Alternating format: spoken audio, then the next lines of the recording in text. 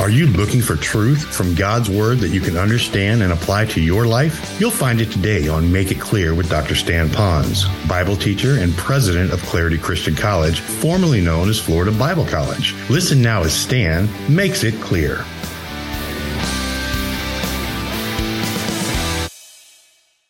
If you have your Bibles, I'd like you to open them up to John chapter 6.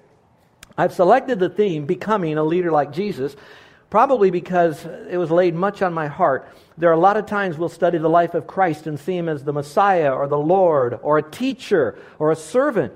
But I'm surprised how few messages are out there on looking at the life of Christ and seeing how He is an influencer, a leader of other people. Now, you can go into His life and you can read His teachings, and that would be the substance, and that would be doctrine and the principles by which we live.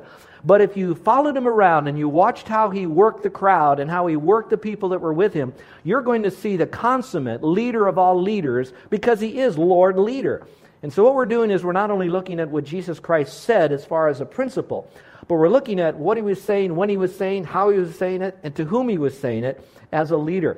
Now, some of you out there might be saying, but I'm not the chairman of this, and I'm not the boss of that, and I'm not in a managerial position.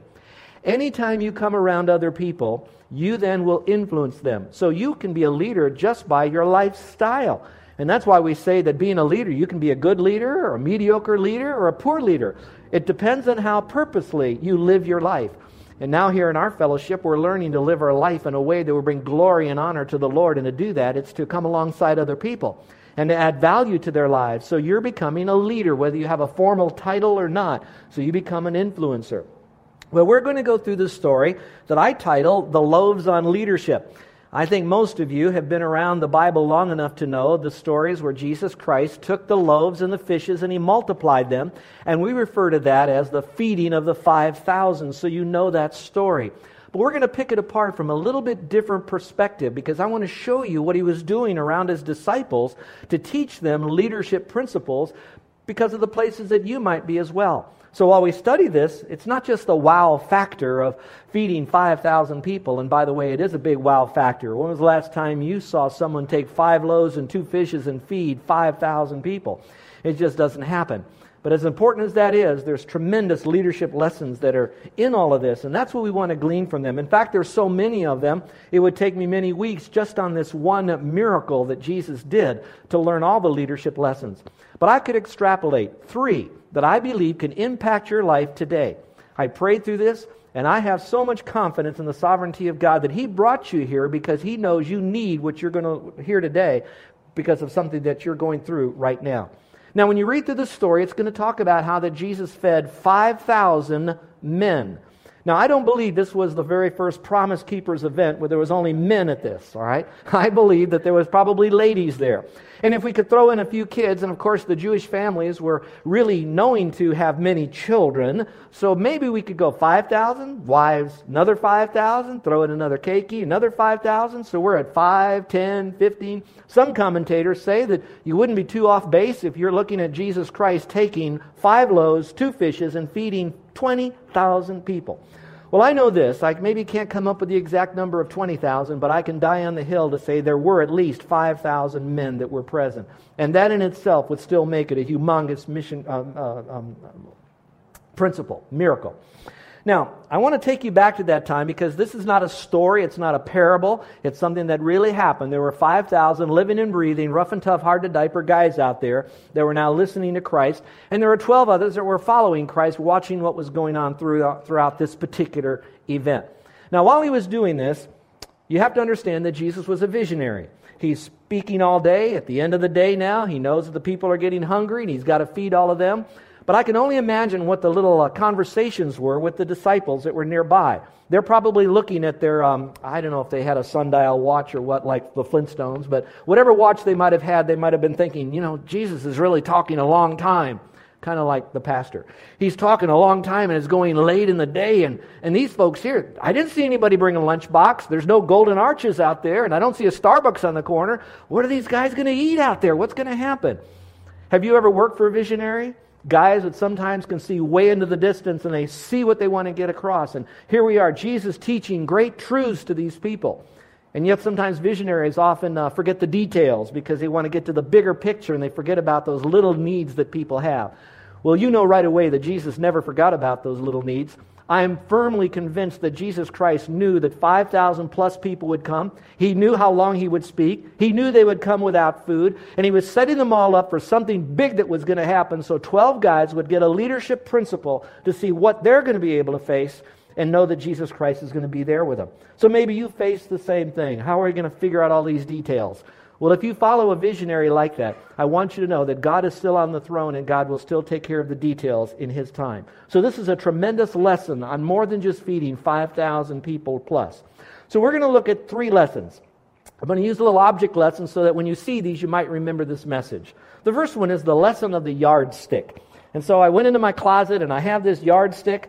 And this yardstick is so old, it's coming from Atlas Building Materials, Home Improvement Center.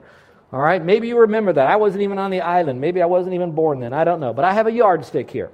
So when you see this yardstick, as I have it set up here by our beautiful Koa communion table, I'm going to talk about that yardstick because there's a lesson in that Jesus Christ was teaching when He was feeding the 5,000. And that is this: do not measure your problem or your challenge according to your own abilities. Now think about that for a moment. Usually when we're facing a challenge or a particular problem, we look at that and it can become very overwhelming. And the first thing we do is we say, the problem is way over here. We're way over here. We look at ourselves and we say, there's no way I can meet that challenge head on. It's so far in the distance. It's so big and I'm so insecure, insignificant, inadequate to do that. And so what do? We do the exact same thing these guys did. They panicked over this event. And that's what was happening at that time. And what Jesus wants to now teach us is like that yardstick. You go from here to there, and that great distance right there, the Lord is going to try to bring together and to show us how that He's very much a part of this. So they panicked. If you will, look at John chapter 6, verse 7, and here's what you read. Philip replied, and it said, "It would take a small fortune to feed all these people." Now think about it yourself. Maybe you have a problem that you're looking at. Maybe that you need a car. Maybe some of you need a larger home. Maybe there's an issue you're going through right now and you're thinking, it's going to take a fortune to get there, to get this, to have that done. I'm thinking about some of you that got kids that are going to college and you're hoping that they'll get a scholarship. They'll have enough money to sustain them while they are in university. And you're thinking, that's such a big problem. And it is. And we're going to learn more about that in a moment. But I want you to know you don't need to panic. You might have the same response in your heart like Philip did. I'd take a fortune to feed these things. But here's something you need to keep in mind, and that is this. No matter what your challenge or how big your problem is, Jesus delights in impossibilities. Somewhere in your margin, you want to write that down. Jesus delights in impossibilities. He delights in those problems. First of all, the problems that you have, and I'm not talking so much about the ones you bring on yourself because of wrong choices that you made, but different issues that you might have. I want you to know He delights in them because it's in those situations that He can show Himself strong and it can be drawing you and me closer to Him when those problems really occur. So it doesn't have to be something. As I look through Scripture in the life of Christ, these impossible situations, do you remember the woman who was sick for 12 years? That's an impossible situation. The Bible says doctors couldn't heal her. Another one, sick for 38 years. There was a man that was dead for 4 days. That's an impossible situation. And Jesus took that. Now, let me calm down here for a moment and let you know, you may have a loved one that's dead and you may go out to the cemetery. I can't promise you that Jesus is going to raise the body of that dead person. But if that person has trusted Christ as their Savior, that's no longer an impossible situation. That's just a timing issue. That means if you trusted Christ, they trusted Christ, you are going to get together in the future. But whatever your problem is, the Lord said, I'm doing these things to show you there is no problem too big that I can't resolve. Stay with me. Out of all the problems that there were, the greatest problem was the sin of the world from the beginning of time. That's a big problem. And no man can do anything about that sin issue. And Jesus says, I can take care of that for you too. Now we're going to talk about that in a moment. So He delights in impossible situations. Now why does He do that? Why does He delight in those things? I believe because He's going to test you. Now, your possible situation could be with your family. It could be with a personal life issue. It could be something on your job, business, some of you kids at school. A situation, maybe some of you as a leader that you're having to confront a staff person. Or maybe someone who's above you. And so it looks like an impossible situation. The Lord is allowing that impossible situation to come into your life just like He did with Philip. He did it so He could test him. Go back to the beginning of that verse, and let me read it to you in verses 5 and 6, and here's what you read. It says, Jesus soon saw a great crowd of people climbing the hill looking for him. Turning to Philip, he asked, "Philip, where can we buy bread and feed all these people?" Then he says this, he was testing Philip, for he, the Lord, already knew what he was going to do. Take your pen and circle the word testing. So again, when the Lord puts a situation in front of you that's an impossible situation that only he could resolve, it's not about him, it's about us. In this sense, he's testing us. Now, some of you, when you hear the word test, you go into a panic mode because you think test is something that you pass or fail. Now, I'm going to tell you something. The Lord doesn't put a test in our life so he will grade us. Because if he did that, we'd all fail. He puts a test in our life so it would grow us. So he didn't put the test in our life to grade us. He put the test in our life so that we would grow. So the question now is, what test are you going through right now? Finances, fitness, family, friends, foes, whatever it might be. And he's testing you right now. Today is your carpe diem opportunity to seize the moment from this passage right here. So he provides us with a test. Well, how does he do that? If you will, look at your outline, and you're going to follow three things here. First of all, he puts an impossible situation in front of us to stretch our undeveloped faith. In other words, when you go through this situation, you go into the Word and you see, how do I biblically respond to this? What am I going to grow out of this thing? What am I going to learn out of this thing? And we are now learning to stretch our faith. We're going to grow. Let me ask you a personal question. Can I do that for a moment? I'm looking at a crowd of many seasoned, mature Christians. Can you go down memory lane and can you remember an impossible situation that there's nothing that you humanly could do to resolve that impossible situation? But then somehow God stepped in His way, miraculously, He resolved that issue. And now you look back and your faith is stronger because now you know what He did for you in the past, you know that He can do that in the present. If you see that as a sense of your own faith growing, would you say amen? All right, now that was loud, and I appreciate that. Now I want you to build on that amen. I don't know what you're facing in the future, but you can use the lesson you learned about your faith-stretching experience to get you to that future issue that you're going to have. And I believe in God's timing, done God's way for God's glory, your faith is going to grow. And all that's doing is expanding your ability to influence or lead other people. Your leadership skills are growing because of that. So look at this as a way to say, thank you, Lord, for this faith-stretching experience. The second is this. God also puts an incredible situation in front of us that's so impossible we can't resolve it, to strengthen our eternal hope. Sometimes when we go through a problem, and after we've wrestled with it for a while, we finally step back from that problem when we come up for air, and we finally realize, you know what? Even if we can't resolve this problem, that's okay. We will live through it, and even if it's so bad that it might take our life because it's a health issue, it doesn't really matter because as a believer, I still have heaven to go to. And that's the glory of it all. So sometimes the problem is to let you know that there still is going to be a better life later on, the hope that's there. Now, if you don't mind, I know this is a timed message, but I want to say this. We're talking a lot about Resurrection Sunday here. We call it Easter Resurrection Sunday. We talked about where we're going to meet, what time we're going to meet, how we're going to feed people, all of that stuff. And so it's all kind of wrapped around events and details, which is important, because if you don't have that, I mean, it's like not having a target and throwing a dart at it. But I want to say this. That Sunday, I prayed a great deal. I've asked God to say, Lord, lay upon my heart. There's so many messages on Easter in Scripture. There's so much truth. These dear people are going through so many things in their life. I don't have a crystal ball, Lord. I don't know what they're going to have in the future. I know their friends are struggling. Some of you in the military are going crazy right now. First, there's going to be a government shutdown, then there's not. Maybe there still will be. We don't know what's going on in Japan. I want to give a message called Hope at Easter. If you know anyone that right now is fragile, emotionally, spiritually, relationally, I want them to know that there really is hope at Easter. And this is the easiest time to bring someone to church to hear that message. So whatever struggle you're going through, it too is going to help you strengthen your hope. And then number 3, God puts us into a possible situation to show His incredible love to us. Now I know it's really hard because when you're going through this problem, the real question is does God really love me? And remember, Satan is the dirty bird out there, and he's the one that's kind of whispering, saying, God has abandoned you. You're in this by yourself now. If He really loved you, you wouldn't have had to have this problem. It could have been solved. If God is really that sovereign, you wouldn't have been there where you are now. And Satan is whispering those things. And it's at those times that you have to rely upon the Scripture that says, for whom the Lord loves, He disciplines, which doesn't mean spanks and punishes. It means He lovingly trains you.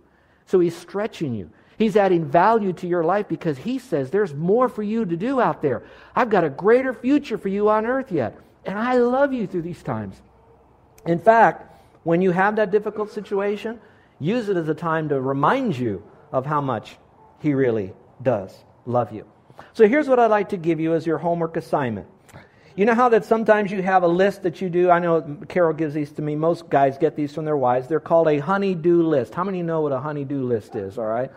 All right. Some of you had long honey-do lists, and I appreciate the honey-do list. I like the honey, you don't have to do that list, but I've never seen one of those lists, all right? But I'm going to give you one, okay? Instead of what you can do, I want you to put a list together of what you can't do. I want you to look at your life right now and the struggles that you're facing, issues that you're dealing with, what you cannot do. I want you to put that list together. Then what I'd like you to do is you look at that list of what you can't do. Then what you're going to say is, Lord, I can't, but you can, therefore I will. Did you catch that? I can't, you can, therefore I will. So now as you look at this yardstick right here, and you see, I'm here, this challenge is way out here, I could never meet the challenge, and it may not be a problem. Some of you might be asked to serve on a committee. Some of you might have a great promotion waiting for you right now, and you're going to turn it down. You don't want to stretch yourself because you see it's so far out there, you can't do it.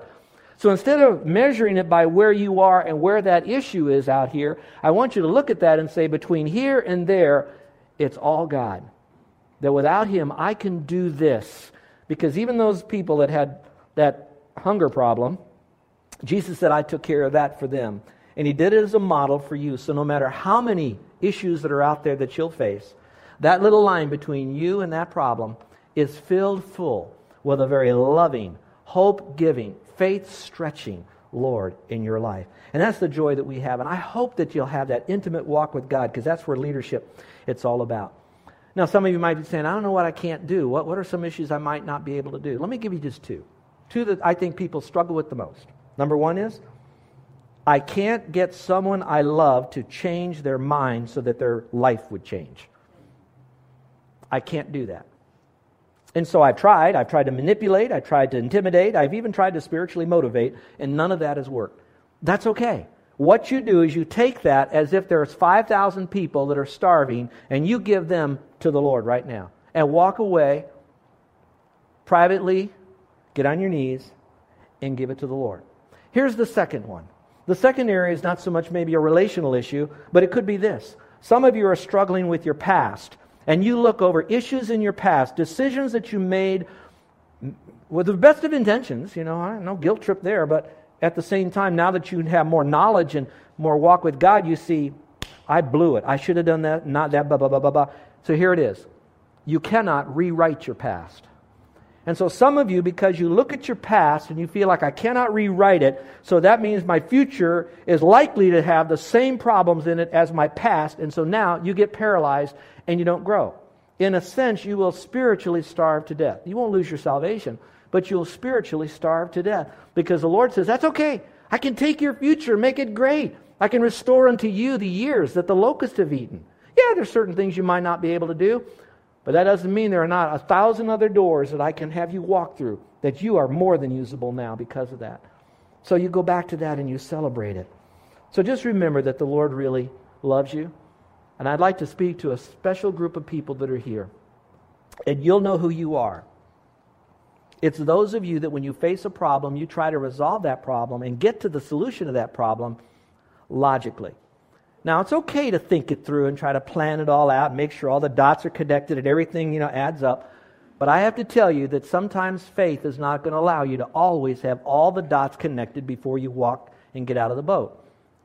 Those of you that don't follow logic and you watch God take care of you, say amen. All right, so use the logic. I love this little story. I just read it this last week. I thought this is good for this. A teacher had a group of engineering students, and the teacher gave him an assignment.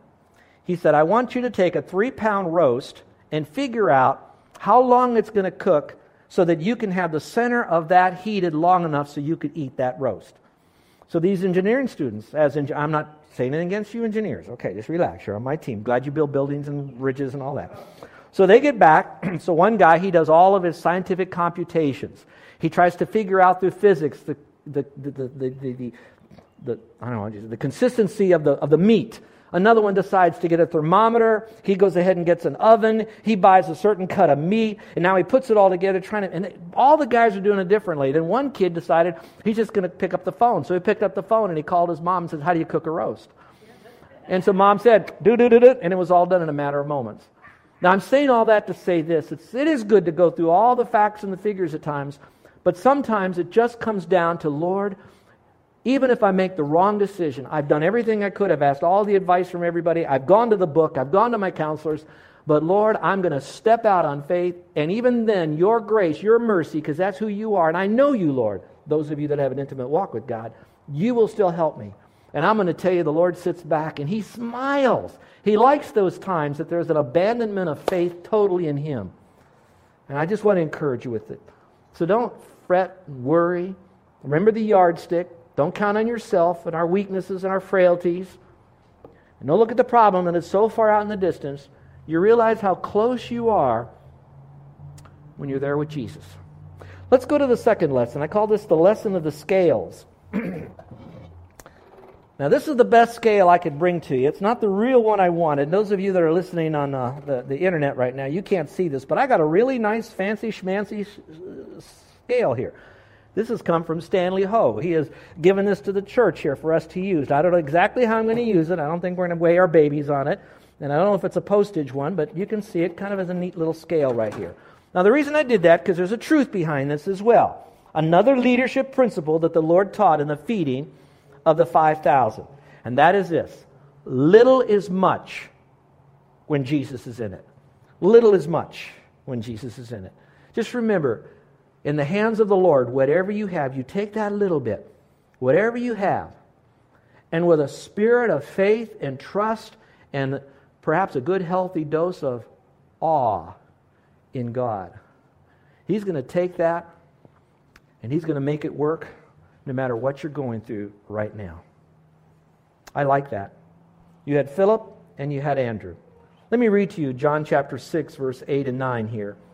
It says, "Then Andrew, Simon Peter's brother, spoke up. 'Well, there's a young boy here with 5 loaves and 2 fish.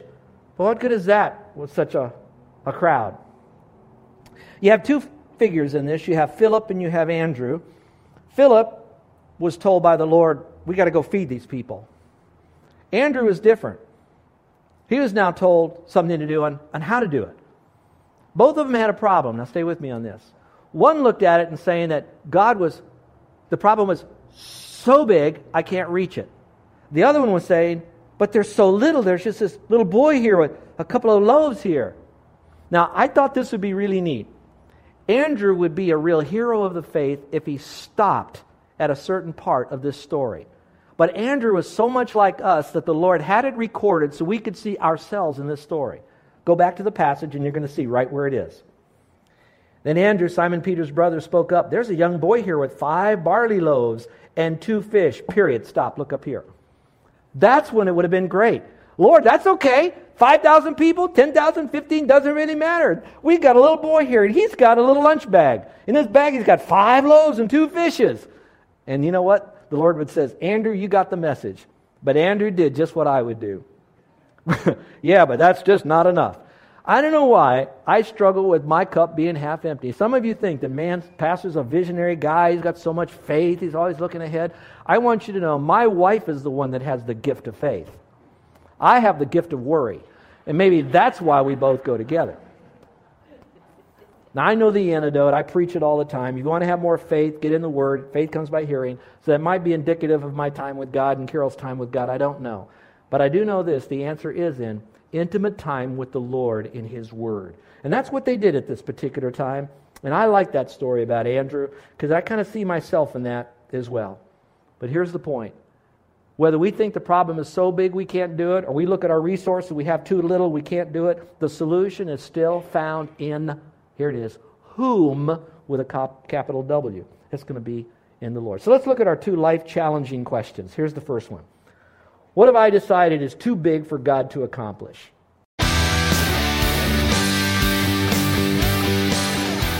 This is Joe Ponz, and I want to thank you for listening to Make It Clear with the teaching of Dr. Stan Ponz, founder of Make It Clear Ministries and president of Clarity Christian College. Make It Clear is dedicated to taking the Word of God with clarity into every person's world. It's the support of listeners like you who make the ministry of Make It Clear possible. You can provide your tax-deductible gift to Make It Clear online by going to makeitclear.org. That's makeitclear.org. Thank you for helping us make it clear. If you would like to have Dr. Ponz speak at your church or event, please email us at tellmemore@makeitclear.org. That's tellmemore@makeitclear.org. Thank you, and remember to make it clear.